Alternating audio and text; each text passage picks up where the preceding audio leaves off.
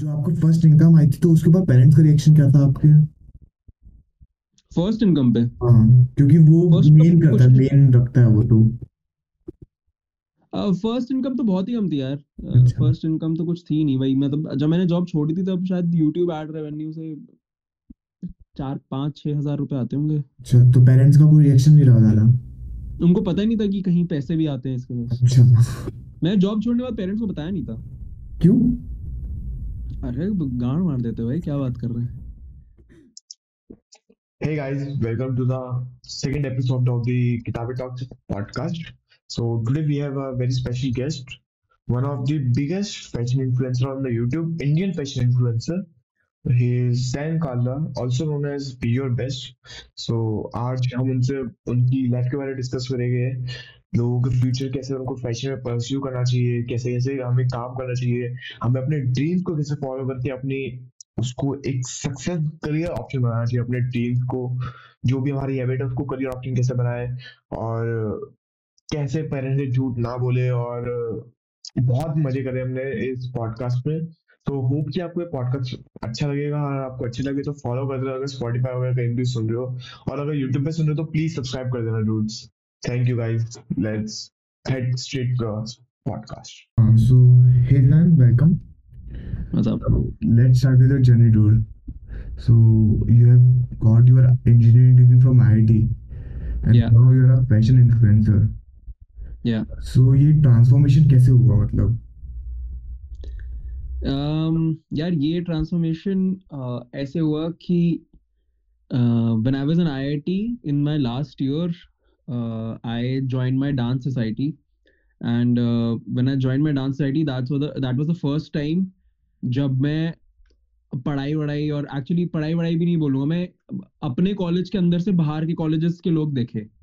उससे पहले हम लोग अपने कॉलेज के कैंपस के अंदर ही सब खत्म कर देते थे। तो मेरे को पता चला कि यार ठीक है, मेरे कॉलेज के अंदर तो लोग उतना अपीयरेंस को लेके नहीं वो करते, बट बाहर लोग काफी कूल कूल तरीके से ड्रेस होते हैं। तो तब उस टाइम मेरा इंटरेस्ट बहुत पीक हो गया कि अच्छा ऐसा कूल कपड़े भी पहनते हैं लोग।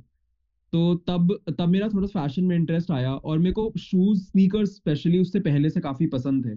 तो वो स्नीकर्स का लव, और साथ में जब बाकी लोगों को देखा कि लोग अच्छे से ड्रेस कर रहे हैं, तो वो जब हुआ तो मेरे को ऐसा लगा कि यार मैं भी अच्छा ड्रेस करूंगा यार।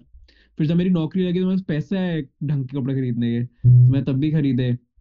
उससे पहले शूज तो मैं खरीदता था कॉलेज में फ्रीलांसिंग करके, बट फिर कपड़े मैंने बाद में खरीदने शुरू करे। एंड वो धीरे धीरे then people used to ask me कि भाई तूने ये अच्छा पहना है, वो अच्छा पहना है, कहाँ से लिया कहाँ से लिया। तो एक पॉइंट मैंने बहुत थोड़ा इरिटेट हो गया था कि पूछे जा रहे हो पूछे जा रहे हो। तो मैंने then I started posting on Instagram कि भाई ये फोटो पहनी हुई है मैंने। फिर उसके बाद कोई उसको भी पूछने लग गया, तो मैं नीचे कैप्शन में डिटेल्स डालनी शुरू कर दी कि ये यहाँ से लिए यहाँ से लिए। तो ताकि लोग पूछे ना, मैंने बेसिकली इसलिए किया था कि टिपिकल इंट्रोवर्ट बिहेवियर था वो। तो तब ऐसे स्टार्ट किया था, उसके बाद बस ऐसा ही चल रहा था। And then somehow I got into, like I switched jobs. I was in a management consulting firm, फिर वहां से मैं एक मीडिया कंपनी में गया। तो मीडिया कंपनी में और एक्सपोजर मिला कि ये तो धंधा भी बन सकता है जो मैं कर रहा हूँ। तो फिर वहां से मोटिवेशन आया, और फिर वहां से फिर we have what we have. तो जैसे आपको एक कंपनी थी, पता नहीं मेरे को याद नहीं आ रहा, आपको उसमें सीएमओ की पोस्ट मिल गई थी, ट्रस्ट मीडिया, तो वो करेक्ट। छोड़ क्यों दिया आपने? यार मतलब ये इसका आंसर तो काफी ज्यादा कॉम्प्लिकेटेड है। हाँ, क्योंकि ये सीएमओ की पोस्ट भी बहुत ज्यादा प्रीशियस टाइप होती है ना। हाँ, करेक्ट कोई करेक्ट। इजीली छोड़ नहीं रहा है।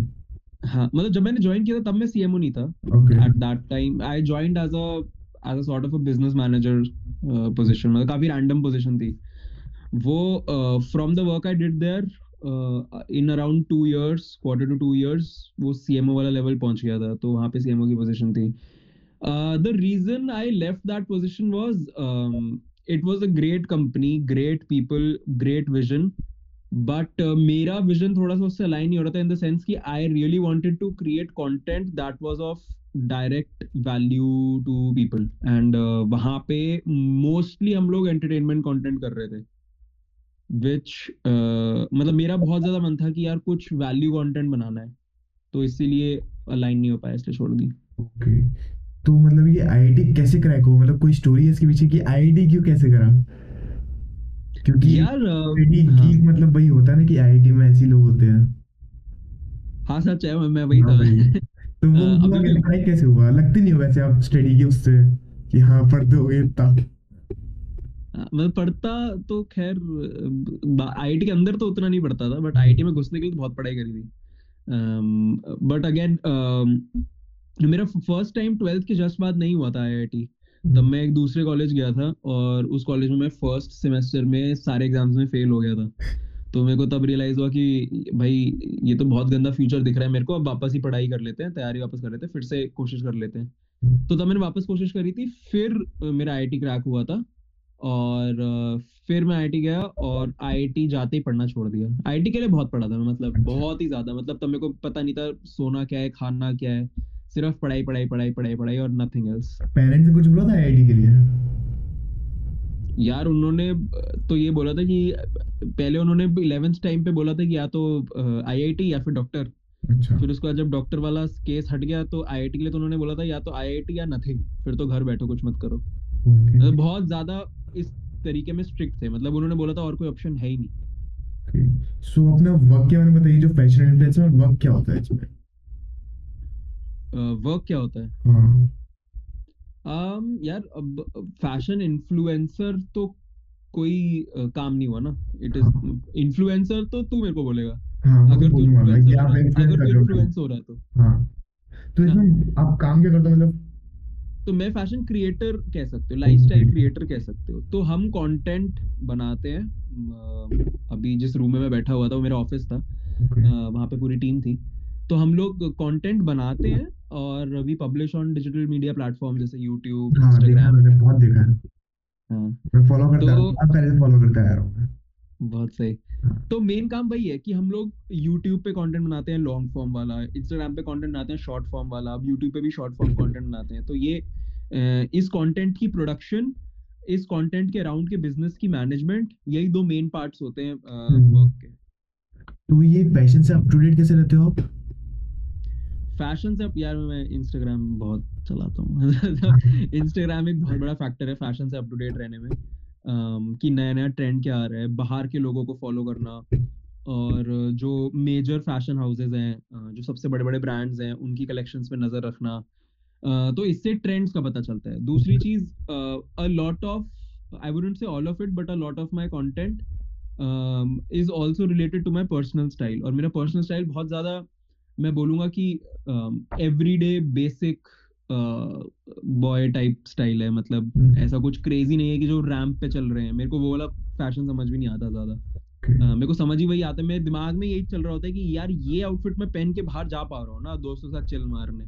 तो मेरा वैसा वाला स्टाइल है, तो वो मेरा काफी कंटेंट उस स्टाइल से रिलेटेड भी होता है, जो कि मेरा पर्सनल स्टाइल है। ओके। तो फिर बैक टू आईआईटी, मतलब आईआईटी के अंदर की लाइफ कैसी होती है?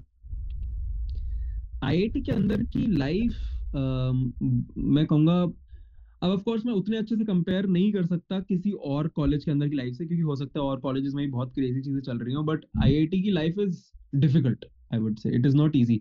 इट इज इजी अगर तुम्हें कुछ नहीं करना। अगर तुम्हें कुछ नहीं करना तो तुम चिल मार के रह सकते हो। लेकिन अगर तुम्हें फोड़ना है, तो आईआईटी तुम्हें इतने ज्यादा एवेन्यूज देता है फोड़ने के, इतने ज्यादा तरीके, इतने ज्यादा रास्ते देता है कुछ सक्सेसफुल करने के, कि तुम जब कोई भी एक रास्ता पकड़ते हो, तो उसमें तुम्हें बहुत ज्यादा मेहनत करने की अपॉर्चुनिटी मिलती है। तो अब क्योंकि अपॉर्चुनिटी मिल रही है मेहनत करने की, तो इंसान फिर मेहनत कर भी देता है, फिर बहुत ज्यादा मेहनत भी करनी पड़ती है। तो आईआईटी की अंदर की life is, I would say, it is hard, but it is very enjoyable to do that hard work. Okay. तो मतलब कोई स्पेशल किस्सा रहा आपका आईआईटी में, जैसे आईआईटी के लिए या फिर आईआईटी के अंदर? आईआईटी के अंदर ऐसे तो किस्से तो बहुत हैं, मतलब तू हाँ। किस किस टाइप के किस्से पूछ रहा है, मैं तो वो नहीं पता मुझे। वो मिक्स चलेंगे, वो समझ जाओ, मिक्स चलेंगे। चलेंगे। कुछ something revealing type. As such तो यार, मतलब मैं इतना कोई क्रेजी एडवेंचरस इंसान था नहीं आईआईटी के अंदर। ओके। बट हाँ, मेरे को, मैं आईआईटी की हर चीज करी हुई है। स्पोर्ट्स भी कर लिया, सारे क्लब्स कर लिए, बहुत कुछ कर लिया। उस टर्म्स में तो मैं बहुत ज्यादा एक्टिव था। हाँ। और अब ऐसे वो क्रेजी जो गलत पदार्थ वाली चीजें हैं, वो सब मैंने ज्यादा नहीं करा। ना मेरा इंक्लिनेशन था उस साइड पे बहुत ज्यादा। बट उसके अलावा हाँ यार, काफी फन टाइम्स रहे हैं। मतलब जो आईटी का सबसे बड़ा फेस्ट होता है रॉन्डेवू, हम्म, उसका मैं कोटी मेंबर था, तो मैंने ऑर्गेनाइज करवाया था वो। तो वो बहुत क्रेजी टाइम था। हम लोग बहुत बड़े बड़े सेलिब्रिटीज लेके आए थे। हम लोग ने बहुत बढ़िया बढ़िया इवेंट्स करवाए थे, उसकी पब्लिसिटी बहुत बढ़िया करवाई थी हमने सोशल मीडिया पे। तो वो सब हैंडल किया था मैंने, टॉप टू बॉटम सब कुछ। तो उसमें बहुत मजे आए थे, वो उसके बहुत क्रेजी मेमोरीज है मेरी। बाकी मैं वहाँ पे फिल्म्स क्लब का भी सेक्रेटरी था, तो मेरे को उसकी भी बहुत अच्छी मेमोरीज हैं। कॉम्पिटिशन्स करवाते थे हम फिल्म मेकिंग वाले, पूरा फिल्म मेकिंग का कल्चर लेके आया था मैं पूरी आईटी में, उससे पहले कुछ नहीं था। तो वो दोज वर गुड टाइम्स, वही किस्से याद है मेरे को। बाकी ऐसा कुछ ओके एडवेंचरस किस्से जो जनरली होते हैं कि दारू पी के इधर उधर चले गए, ये करे, वो नहीं है मेरे। ओके। तो मतलब फैशन को आपको मतलब फेवरेट फैशन स्टाइल कौन सा है आपका, और उसको फेवरेट? कैसे फेवरेट फैशन स्टाइल? अच्छा। यार मेरे को तो सबसे ज्यादा पसंद है स्ट्रीट स्टाइल। स्ट्रीट स्टाइल में बहुत बढ़िया सी एक ओवरसाइज टी शर्ट, बहुत बढ़िया सी कार्गोज, तो मेरी फेवरेट है। और साथ में कुछ बढ़िया से चंकी स्नीकर्स। हाँ वो ये तो ये मैंने मेरे को सबसे ज्यादा कंफर्ट, यूट्यूब में वीडियो में मेनली ये होना ही हो रहा है इन दिनों में से एक ना एक चीज। क्योंकि मेरे को बहुत कंफर्टेबल लगता है। हाँ। ऐसा लगता है कि ये पहन के कहीं भी चले जाओ, पूरा दिन मस्ती मार लो, कुछ सोचना नहीं पड़ेगा ज्यादा। तो मेरे को बड़ा बढ़िया सी चीज लगती है वो। अच्छा, तो क्या आपको क्या फैक्टर लगता है कि आप यूट्यूब पे इतना ज्यादा ग्रो कर पाए फैशन में, स्पेशली जो बहुत कम लोग हो पाते हैं? यार यही फैक्टर है कि हाँ बहुत कम भाई। लोग हैं उस स्पेस में, तो इसीलिए हम लोग इतना ग्रो कर पाए। क्योंकि the thing is with fashion and other lifestyle, actually with other product related channels, जैसे कि हाँ। टेक चैनल्स हो गए, ये हो गए, इनमें ना इन्वेस्टमेंट बहुत लगती है, क्योंकि तुम्हें प्रोडक्ट्स खरीदने पड़ते हैं। अब हमें कपड़े खरीद के फिर उनको रिव्यू करना होता है, तो स्टार्टिंग में कॉस्ट लगती है। तो वहीं पे बहुत सारे लोग नहीं कर पाते। जैसे टेक चैनल खोलोगे, उस फोन का रिव्यू कैसे करोगे, कहाँ से लाओगे तो फोन, राइट? फोन या कहीं तो ना कहीं बाहर से तो से चलते जुगाड़ने हैं तो खुद ही पड़ेंगे। खरीद के लाने पड़ते हैं। हाँ, जुगाड़ने पड़ेंगे ही पड़ेंगे, हाँ प्रोडक्ट तो जुगाड़ना पड़ेगा। कितने दोस्तों से ले लोगे, कितने चाचा चाची से ले लोगे, है भाई। ना? फिर तुम ऐसा कुछ प्लान बनाओगे कि भाई ये खरीद के रिटर्न कर देंगे, फिर कुछ कुछ ऐसा करना पड़ता है। तो बहुत high risk but again high reward business होता है। तो एक मेजर फैक्टर ये है कि हम लोग आ गए टॉप पे। और इसके अलावा अगेन, हम हर कंटेंट को ऐसे देखते हैं कि यार एक वीडियो पिछले वीडियो से बेटर होना ही होना चाहिए। अगर एक वीडियो पिछले वीडियो से बेटर नहीं है, तो एटलीस्ट एक वीक के वीडियोस पिछली वीक के वीडियो से तो बेटर होने ही होने चाहिए। और हम कंटेंट का हमेशा आइडिया वही कहाँ एम से लाते करते हो हैं। आप? क्या? कंटेंट का आइडिया? कंटेंट का आइडिया कमेंट से यार, कमेंट्स में सब सारे आइडियाज दे हाँ, देते कुआरा पे मैंने आपको देखा था, मतलब आप पूछते रहते रैंडमली बहुत कुछ। हैं। हाँ। और बाकी फैशन के ऊपर क्या आपका मतलब कोई फेवरेट इन्फ्लुएंसर टाइप आपको जो इन्फ्लुएंस करता है फैशन के ऊपर? यार मेरे को बाहर के बहुत सारे इन्फ्लुएंसर्स इन्फ्लुएंस करते हैं। एक एलिका करके है बाहर की, वो डीजे है एक्चुअल में, बट वो सिर्फ अपनी आउटफिट्स की फोटोज डालती है, तो मेरे को उसकी आउटफिट्स बहुत बढ़िया लगती हैं। एक डैनियल सिमंस है बाहर का इन्फ्लुएंसर, बहुत काफी बड़ा। तो उसका मेरे को फैशन अच्छा लगता है। उस समय कंटेंट, एक्चुअली फैशन से ज्यादा मैं लोगों से कंटेंट बनाने में मोटिवेट होता हूँ कि अच्छा ये इतना कर रहे हैं, इतना अच्छा कर रहे हैं, तो मैं इंडिया में क्यों नहीं ला सकता, कि मैं इंडिया में बेटर कंटेंट होना चाहिए। मेरा हमेशा से यही जिद रहती है। अदर देन दैट, है यार एक दो और कुछ कुछ ऐसे हैं जो इंस्टाग्राम पेजेस फॉलो कर लेता हूँ मैं, बट उनके नाम ऐसा सच याद नहीं है मेरे को। तो फिर आपकी कोई गर्लफ्रेंड टाइप रही है जो आपने आज तक कभी कहीं रिवील नहीं करी है? नहीं यार, वो रिवील इसलिए नहीं करी क्योंकि है ही नहीं कोई। मतलब अच्छा। ये मैं परेशान हो गया उस क्वेश्चन से। नहीं है भाई, कोई गर्लफ्रेंड आज तक ना बनी है, ना अभी है, और फ्यूचर में बन जाए तो तो बहुत सुन लो सब, सुन लो सब, कुछ नहीं है ऐसा। हाँ। फ्यूचर में बन और जाए तो बहुत। बाकी स्कूल लाइफ में कुछ हुआ जैसा कुछ, स्कूल लाइफ में या यार मेरी फिर स्कूल लाइफ, वैसे पढ़ाई वाले थे आप स्कूल लाइफ में भी? यार पढ़ाई वाला नहीं था मैं। टेंथ तक तो काफी नालायक था, ना पढ़ाई ना स्पोर्ट्स ना कुछ एक्टिविटी, बिल्कुल ही लल्लू बच्चा जो कुछ नहीं करता लाइफ में, बिल्कुल यूजलेस। कि मतलब मैं अपना माँ बाप होता तो मैं उठा के फेंक देता घर से बाहर। इतना वाहियात केस था मेरा, मतलब कुछ नहीं आता था मेरे को। ओके। टेंथ में समहाउ बोर्ड्स में ठीक ठाक नंबर आ गए, मेरी सीजीपीए 9.6 टाइप आई थी शायद। तो विच मतलब उस टाइम पे सबकी 10-10 आ रहे थे, बट अच्छा। मेरे को हैरानी थी, मेरे 9.6 आ गए। अम, उसके बाद 11th में मैंने पढ़ाई शुरू कर दी थी, बट तब भी आज सच कुछ खास नहीं। मतलब मैंने स्कूल से ग्रेजुएट होने के बाद ही पढ़ाई शुरू करी है, जब मैं ओके। कॉलेज में फेल हो गया था और मेरे को रियलाइज हुआ कि अब तो आईआईटी निकालनी पड़ेगी। तब असली पढ़ाई शुरू करी थी मैंने। बट स्कूल में तो ना मैं पढ़ाई में अच्छा था, मतलब पढ़ाई में ठीक था। मेरी टॉप 5 आनी शुरू हो गई थी रैंक। तो बस उसके अलावा बाकी चीजों में एकदम लल्लू था। मतलब मैं मोटा था, वहां जाके सिर्फ चिप्स खाता था, स्कूल में कैंटीन में जा जाके बस चिप्स ठूसता रहता था। ओके। और मेरे एज सच कोई फन इवेंट्स भी नहीं हुए मेरे साथ स्कूल में। बहुत ऐसे लो लाइफ टाइप का इंसान था। स्कूल जाता था, घर आता था, ट्यूशन जाता था, आके सो जाता था, कार्टून वार्टून देखता था और कुछ नहीं करता था, इंटरेक्ट भी नहीं करता था। इंट्रोवर्ट टाइप, मतलब कुछ नहीं, एकदम अरे सबसे बहुत, अलग दुनिया से हटके। बिल्कुल एकदम इंट्रोवर्ट थे। मेरे 3-4 दोस्त थे, बट वही स्कूल में मिलते थे, हाय अभी भी मेरे दोस्त हैं, वो मेरे क्लोजेस्ट फ्रेंड्स हैं, वो बेस्ट फ्रेंड्स हैं। बट स्कूल टाइम पे तो मैं किसी से इंटरेक्ट नहीं करता था, क्योंकि मेरी लाइफ में कुछ ऐसा इंटरेस्टिंग था ही नहीं कि मैं किसी से कुछ शेयर कर पाऊँ, किसी से कुछ बात कर पाऊँ किसी चीज के बारे में। बहुत बिल्कुल यूजलेस सी लाइफ मान के कह सकते हो कि मतलब कुछ इंटरेस्टिंग नहीं था मेरे बारे में। तो जैसे आपने अपनी करियर लाइफ में बहुत ज्यादा फ्रिक्वेंटली जॉब चेंज करी है, तो ऐसा क्यों करा? और अलग अलग पोजीशंस रही है हमेशा। यार आई डोंट थिंक मैंने काफी फ्रीक्वेंटली करी है। मैंने कॉलेज के बाद में डायरेक्ट मेरी प्लेसमेंट हुई थी एक मैनेजमेंट कंसल्टिंग फर्म में, वहां गया था। 2 साल वहां रहा, फिर उसके बाद मैं एक मीडिया कंपनी में चला गया, और उस मीडिया कंपनी में मैं 2 साल के लिए रहा था। तो बस मीडिया यही का था उस कैसा वक्त। आइडिया आया? यार मेरे को रिसेंटली रियलाइज हुआ है कि मेरे को हमेशा से ही कंटेंट वगैरह काफी पसंद था। तो ये मेरे को चीज पहले रियलाइज नहीं हुई थी, बट मैं तो बचपन से ही कंटेंट देख रहा हूँ। मेरे को बाद में रियलाइज हुआ, क्योंकि मैं 11th 12th में ना, जब जब मैं 11th 12th में था, तब यूट्यूब नया नया शुरू हुआ था। तो तब यूट्यूब पे कुछ क्रिएटर्स आते थे। ये नीगा हीगा करके एक क्रिएटर है, वो आता था। KSI भी आना शुरू हो चुका था। तो ये सारे क्रिएटर्स आते थे, तो मैं इनका कंटेंट देखता था, तो मेरे को बहुत बढ़िया लगता था। तब मैं सोचता था कि यार काश मेरी भी लाइफ ऐसी होती कि मैं यूट्यूब वीडियोस बनाता। बट वो फिर ऐसा back of the mind thought था, मतलब ऐसा कभी उसको सोचा नहीं मैंने कि एक्चुअल में हो सकता है। लेकिन फिर जब मैं अपनी कंसल्टिंग जॉब कर रहा था, तब सब बढ़िया चल रहा था, पैसे वैसे थे, सब था। बट फिर मेरे को रियलाइज हुआ कि यार ये इंडस्ट्री नहीं पसंद मेरे को कॉर्पोरेट टाइप की जॉब करनी ही नहीं है। तो तब मैं सोचा चल ठीक है, पैसे थोड़े से कम कमा लेंगे, किसी ऐसी जगह चलते हैं जहाँ पे फन है काम करने में। तो मेरे को पता चला मेरे कॉलेज के कुछ सीनियर्स थे जो कि एक मीडिया कंपनी बना रहे थे, जिसके अंदर वो यूट्यूब चैनल्स वगैरह मैनेज कर रहे थे। तो मैंने कहा ये तो बहुत बढ़िया है, यूट्यूब तो मेरे को बहुत ही ज्यादा पसंद है। तो फिर मैंने वो ज्वाइन कर ली, वो बिल्कुल एकदम से ही ज्वाइन कर ली, मैंने ज्यादा सोचा भी नहीं, सोचना चाहिए था। तो मतलब आप अपनी लाइफ का टर्न क्या कहोगे? कोई ऐसा फेज जो बहुत बुरा रहा है, और एक टर्न क्या दिया आपने, पिवट कैसे लिया कोई उस चीज के ऊपर?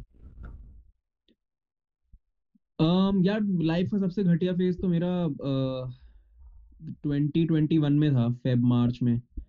तब मतलब मेरे को I was diagnose with clinical depression. Okay. तो उस टाइम वही सबसे गंदा फेज था। मतलब मैं बेड से उठा नहीं जाता था, दर्द होती थी बॉडी में, पेन किलर, दो दो पेन किलर खा के भी कम नहीं होती थी दर्द। तो बट उसके बाद मेरे को रियलाइज हुआ कि मतलब कि इससे बुरा तो क्या ही हो सकता है। और फिर मैंने कहा कि फिर जॉब भी छोड़ ही देते हैं, जब इतना बुरा टाइम चल ही रहा है तो सब कुछ बुरा एक साथ ही कर देते हैं। मैंने जॉब भी छोड़ दी। फिर ओके। मेरे को कुछ पता नहीं था क्या करना है। तब एज सच कोई यूट्यूब इंस्टाग्राम से भी कुछ पैसे खास नहीं आ रहे थे। 6-10 हज़ार आ रहे होंगे टोटल। बट फिर उसके बाद मेरे को रियलाइज हुआ कि मैंने थोड़ा सा टाइम ऑफ लिया, थोड़ा सा एंजॉय किया, चिल मारा। और फिर मेरे को रियलाइज हुआ कि हाँ ठीक है, मेरे को इस तरफ मेहनत करके देखनी है, फिर शुरू कर दिया मैंने। ओके। तो जो आपको फर्स्ट इनकम आई थी, तो उसके बाद पेरेंट्स का रिएक्शन क्या था आपके? फर्स्ट इनकम पे, हाँ, क्योंकि वो फर्स्ट मेन करता है, कुछ, मेन रखता है वो तो। फर्स्ट इनकम तो बहुत ही कम थी यार। अच्छा। फर्स्ट इनकम तो कुछ थी नहीं भाई। मतलब जब मैंने जॉब छोड़ी थी, तब शायद यूट्यूब एड रेवेन्यू से 4-5-6 हज़ार रुपए आते होंगे। अच्छा, तो पेरेंट्स का कोई रिएक्शन नहीं लगा था? उनको पता ही नहीं था कि कहीं पैसे भी आते हैं इसके पास। अच्छा। मैं जॉब छोड़ने के बाद पेरेंट्स को बताया नहीं था। क्यों? अरे गांड मार देते हो भाई, क्या बात कर रहे हैं। वो तो मारते हैं भाई, वो तो सब मारते हैं, सबके मारते हैं। तो तब मैंने उनको झूठ बोला हुआ था कि मैं काम पे ही जाता हूँ, और मैं ऐसे किसी रैंडम कैफे में चला जाता था, चिल मार के आ जाता था। ओके। तो मतलब जो एक स्टड, मतलब स्टड भी नहीं कहूंगा, एक टिपिकल बॉय जैसे तो वो रहेगा आप पूरी लाइफ। हाँ। तो आप अपने फ्यूचर में क्या देखते हो, अपने करियर में फ्यूचर को क्या देखते हो फ्यूचर में? यार टू बी वेरी ऑनेस्ट, अब शायद ये अच्छी चीज है या बुरी चीज है मुझे नहीं पता, बट मैं उतना नहीं सोचता फ्यूचर का, क्योंकि मेरे को कहीं ना कहीं ये पूरा भरोसा है कि फ्यूचर अच्छा ही हो जाएगा। तो मैंने इतना कुछ सोचा नहीं हुआ। जो रीसेंट फ्यूचर है, मतलब जो अगले 2 साल है, उनका प्लान मेरे पास रेडी है। क्या बट प्लान ऐसे था? फ्यूचर में मैं 30-35 साल पे क्या कर रहा हूँ वो सब नहीं पता मेरे को। अच्छा, प्लान क्या वैसे, अगर जानने को मिल जाए तो? यार प्लान ये है कि मीडिया बिजनेस को और एक्सपैंड करना है और अपनी क्लोथिंग लाइन को और एक्सपैंड करना है। ओके। ये तो दो है। कोई मैसेज जो आप हमारे यहाँ पे ऑडियंस को कन्वे करना चाहोगे अपनी तरफ से, कोई स्पेशल एक पर्टिकुलर मैसेज अपनी उनकी लाइफ के बारे में? यार एक मैसेज जो आजकल मैं काफी ज्यादा पैनल डिस्कशंस और टॉक्स देने जाता हूँ उसमें भी यही मैसेज दे रहा हूँ मैं। अच्छा। आजकल के जमाने में पैसा कमाना आसान है, बहुत आसान है एक बार, बट कंसिस्टेंटली कमाना बहुत मुश्किल है। तो फोकस ऑन थिंग्स जो आपको कंसिस्टेंटली पैसा कमा के दे, इंस्टेड ऑफ कि एक बार में बहुत सारे पैसे कमा लिए। ओके। सो जो लोग अपने मनपसंद करियर में आगे बढ़ना चाहते हैं वो स्टार्ट कैसे करें, जैसे आपने भी वैसे ही करा है, कि वो स्टार्ट कैसे करें? क्योंकि माँ बाप से मार खाने का डर तो सबको होता है। यार मेरी तरह मत करना, मतलब मैंने तो बिल्कुल ऐसा मैं तो कहूंगा इमोशनल होके छोड़ दी कि भाई बस और नहीं करना, और कर दिया, और फिर मेरा लक काम कर गया समहाउ कि सब कुछ फिगर आउट हो गया। हमेशा ऐसा नहीं होता। तो काफी ज्यादा प्लानिंग के साथ, मतलब इतनी लेवल की प्लानिंग की एक एक्सेल शीट के ऊपर तुम्हारी सब आगे के 1 साल का प्लान होना चाहिए। तभी शुरू करना जब वो एक्सेल शीट पे पूरा प्लान है, तो लिटरली मतलब एक्सेल शीट पे सब कुछ होना चाहिए। तो जैसे लोग जो अभी यंग, जो फैशन में अपने आप को आगे लाना चाहते हैं, अपना करियर बनाना चाहते हैं फैशन में स्पेशली, तो कैसे स्टार्ट करे और कैसे अपना अप्रोच रखे उसकी तरफ? यार फैशन में करने के लिए बहुत सारी चीजें हैं, तो तू क्या सिर्फ फैशन कंटेंट की बात कर रहा फैशन कंटेंट, जो भी मतलब किसी भी मतलब फैशन लाइन में। है? ओके। देखो इसका, देखो फैशन में करने को बहुत सारी चीजें होती है। तुम स्टाइलिस्ट बन सकते हो, डिजाइनर बन सकते हो, मर्चेंडाइजर बन सकते हो,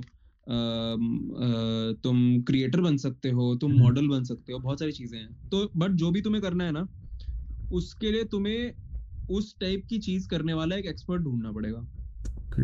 उस एक्सपर्ट को सबसे पहले तो, अब आजकल सबका कंटेंट होता है ऑनलाइन, तो उसका कंटेंट देखना शुरू करो, उसका कांटेक्ट निकालो, उससे बात करो, उससे बोलो कि मैं आपके लिए कुछ भी कर दूंगा, मैं आपके लिए इंटर्न करने को तैयार हूँ फ्री में, लेकिन मुझे बस आपके साथ काम करना है।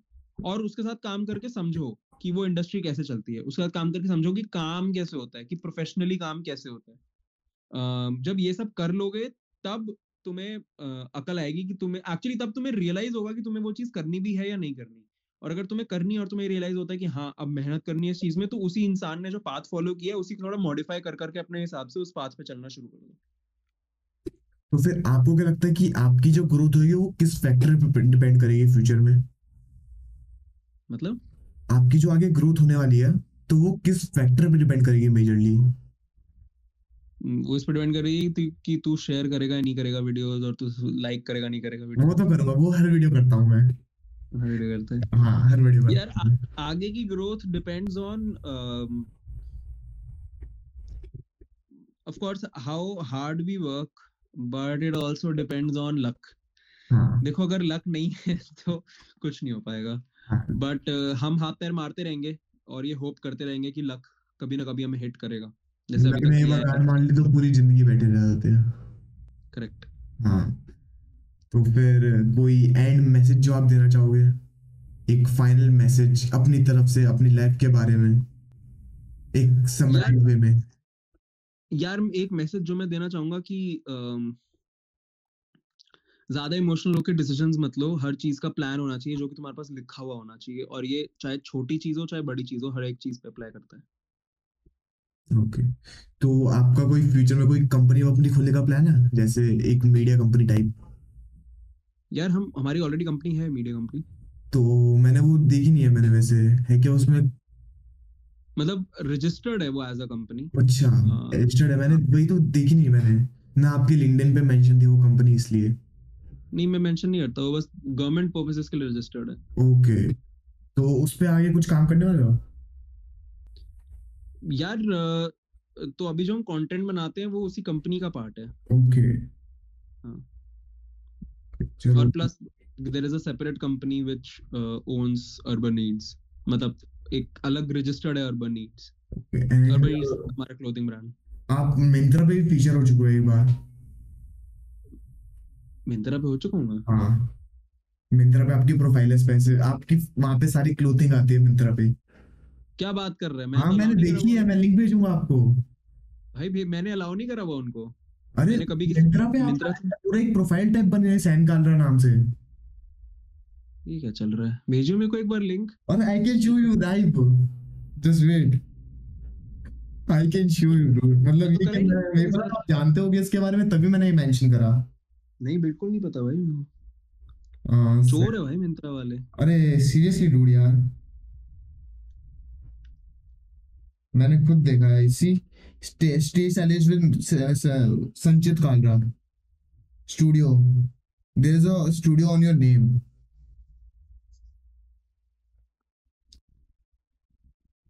You can search your name on Google and you will get the link of that Myntra page.